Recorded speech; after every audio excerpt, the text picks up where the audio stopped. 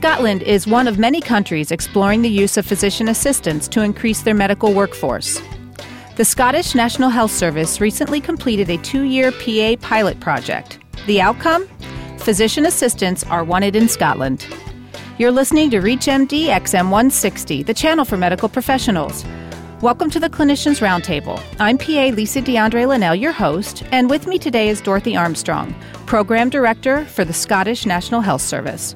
Today we're discussing the future of physician assistants in Scotland. Hi, Dorothy. Welcome to ReachMD. Hi, thank you. Nice to be on your show. Dorothy, let's start by discussing healthcare in Scotland. What's the current system and how do people access care? Well, the NHS started in 1947 in the UK.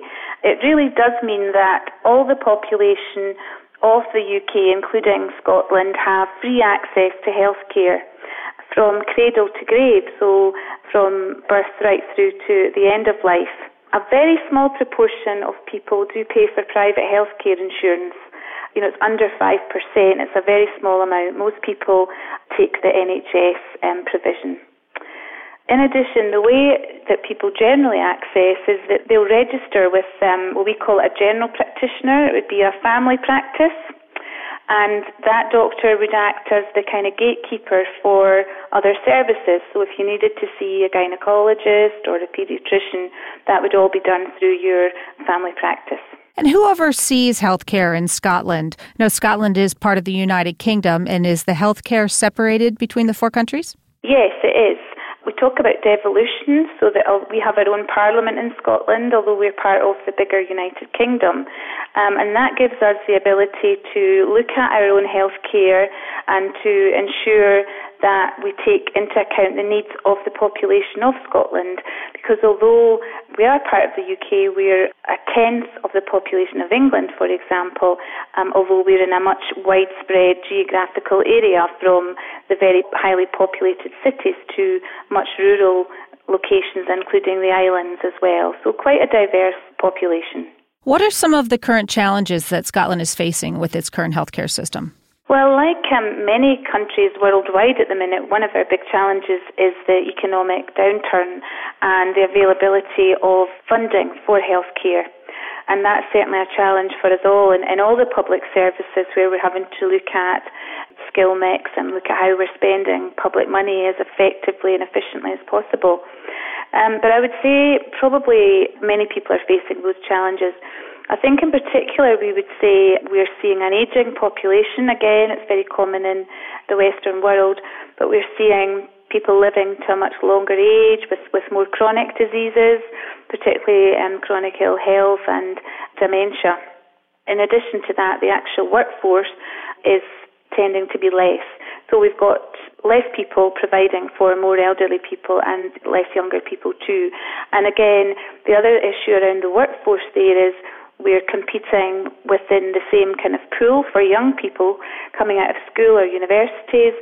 We're having to attract them to come and work in the NHS amongst all the other employers that are also looking for people to come and work for them. So similar really to the Western world, but I guess we have some discrete challenges as well, particularly in some of the rural areas where the population is decreasing, as I say, like the islands where there are very few people and most people are moving to the bigger cities. Well, in 2006, the Scottish National Health Service decided to do a pilot with United States-trained physician assistants. What led to that decision?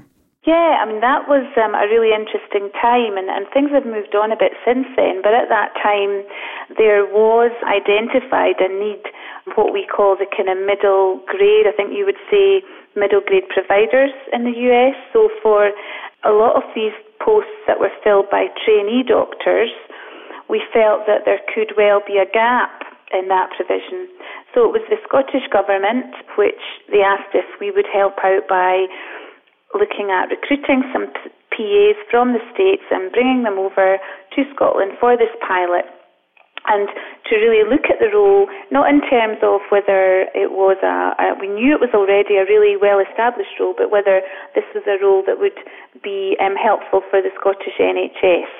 And how was the pilot set up, and what were the goals? The goals were really to see whether PAs could be a solution for some of our workforce gaps.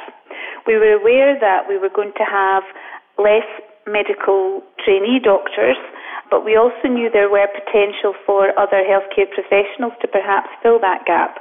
And I'm thinking there particularly of nurses and some of the allied health professionals. But we really wanted to see whether PAs could be a role that the Scottish NHS could see as a really worthwhile opportunity for the future. If you're just joining us, you're listening to the Clinicians Roundtable on ReachMD XM 160, the channel for medical professionals. I'm PA Lisa Dandrea Lenell, and I'm speaking with Dorothy Armstrong, Program Director for the Scottish National Health Service. And we're discussing the future of physician assistants in Scotland. So, Dorothy, you guys decided to do a pilot project to see how PAs could possibly work in Scotland. And how did you choose the PAs for the project? Well, we had a really interesting recruitment process, actually. What we did is we asked for employers' interest, and once they were identified, as you can imagine, there was lots of interest from different places around Scotland, from family practice, from emergency rooms and orthopaedics, for example. We then worked with a panel of interested staff, and we set up a whole series of interview questions and interview processes. We then linked closely to the AAPA and had some help there, and particularly with Marie-Michelle Leger and Bill Fenn, who were great in giving us some contacts.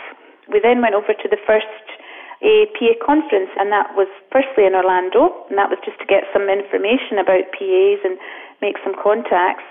And then the following year, a group of us went over to the conference in San Francisco, and we carried out some interviews there. So it was a great opportunity to meet, obviously, a whole group of PAs, but particularly to do some recruitment.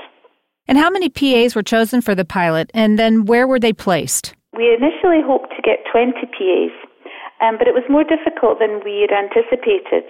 Whilst we offered probably about 25, 28 PAs jobs, a number of them weren't actually able to accept the post for a number of reasons. I guess, initially people thought how exciting going away to another country and seeing a bit of Europe and all the travel involved. But when it actually came down to contracts and for them having to obviously give up their housing and family and friends for what was a 2-year contract at that time, it was more difficult. So eventually we had 12 PAs.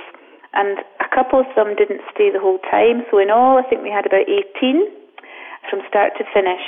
And they were then placed in different hospitals and primary care family practices across Scotland. And that ranged from Aberdeen in the north, which is a big city in the north of Scotland, to some smaller family practice outside Glasgow.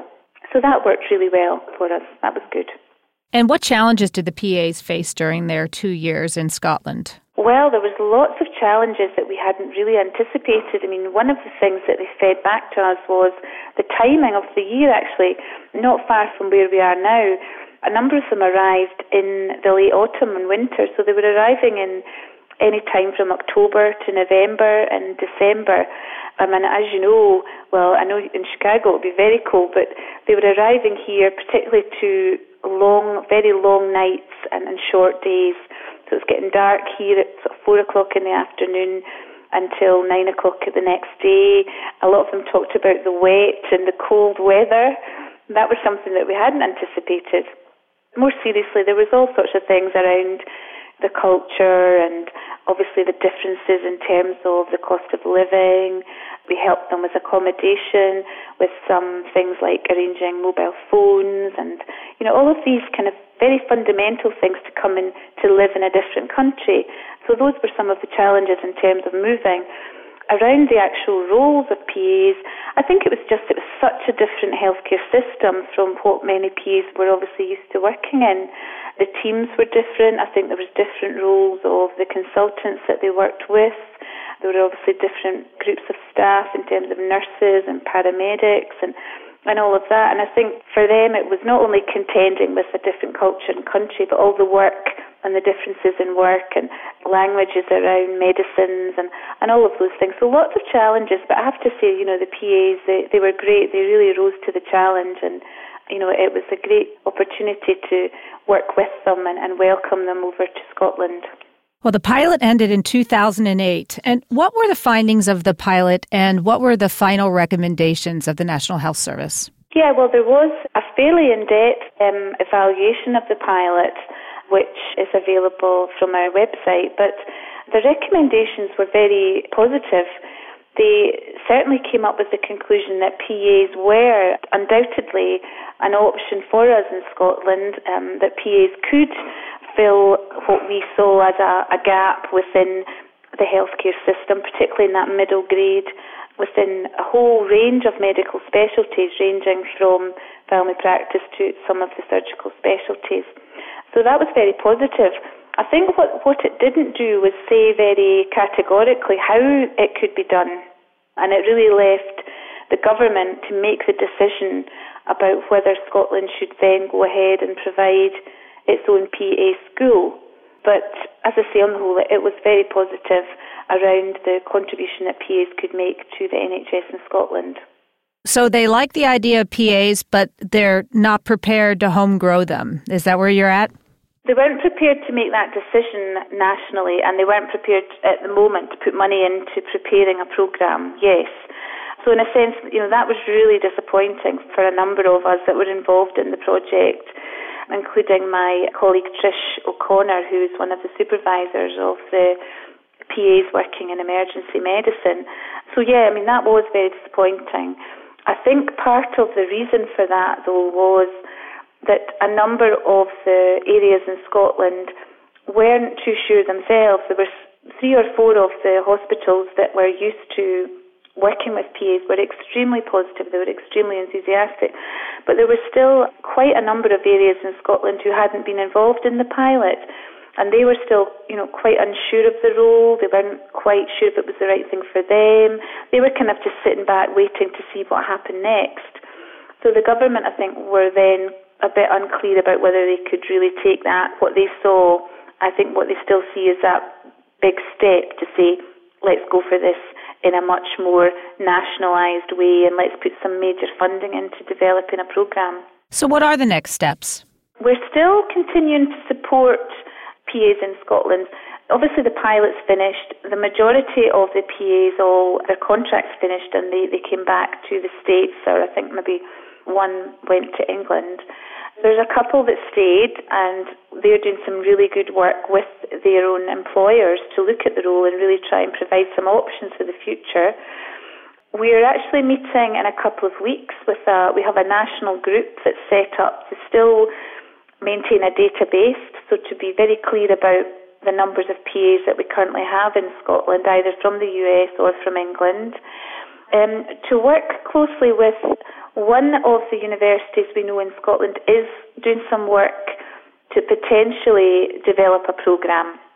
I think the problem is whether there'll be enough need and whether there will be sufficient funding for them to develop that programme. That could be exciting.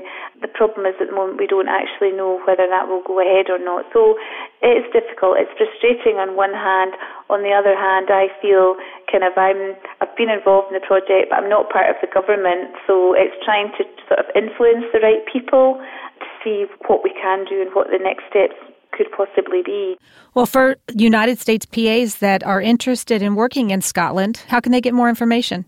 They can get information by going onto our website, and they can contact me, or I can forward their emails on to the hospitals that I know are looking into developing a base of PAs. I mean, there are 1 or 2 areas, as I said, Lanarkshire, which is outside Glasgow, were very much involved in the pilot.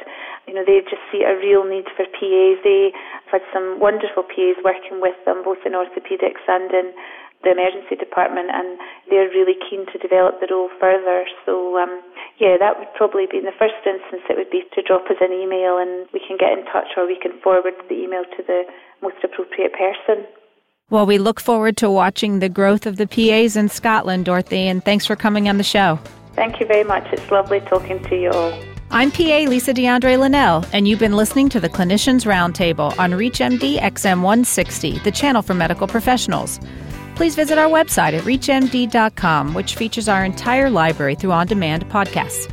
And you can also find us on Facebook and follow us on Twitter. And thank you for listening.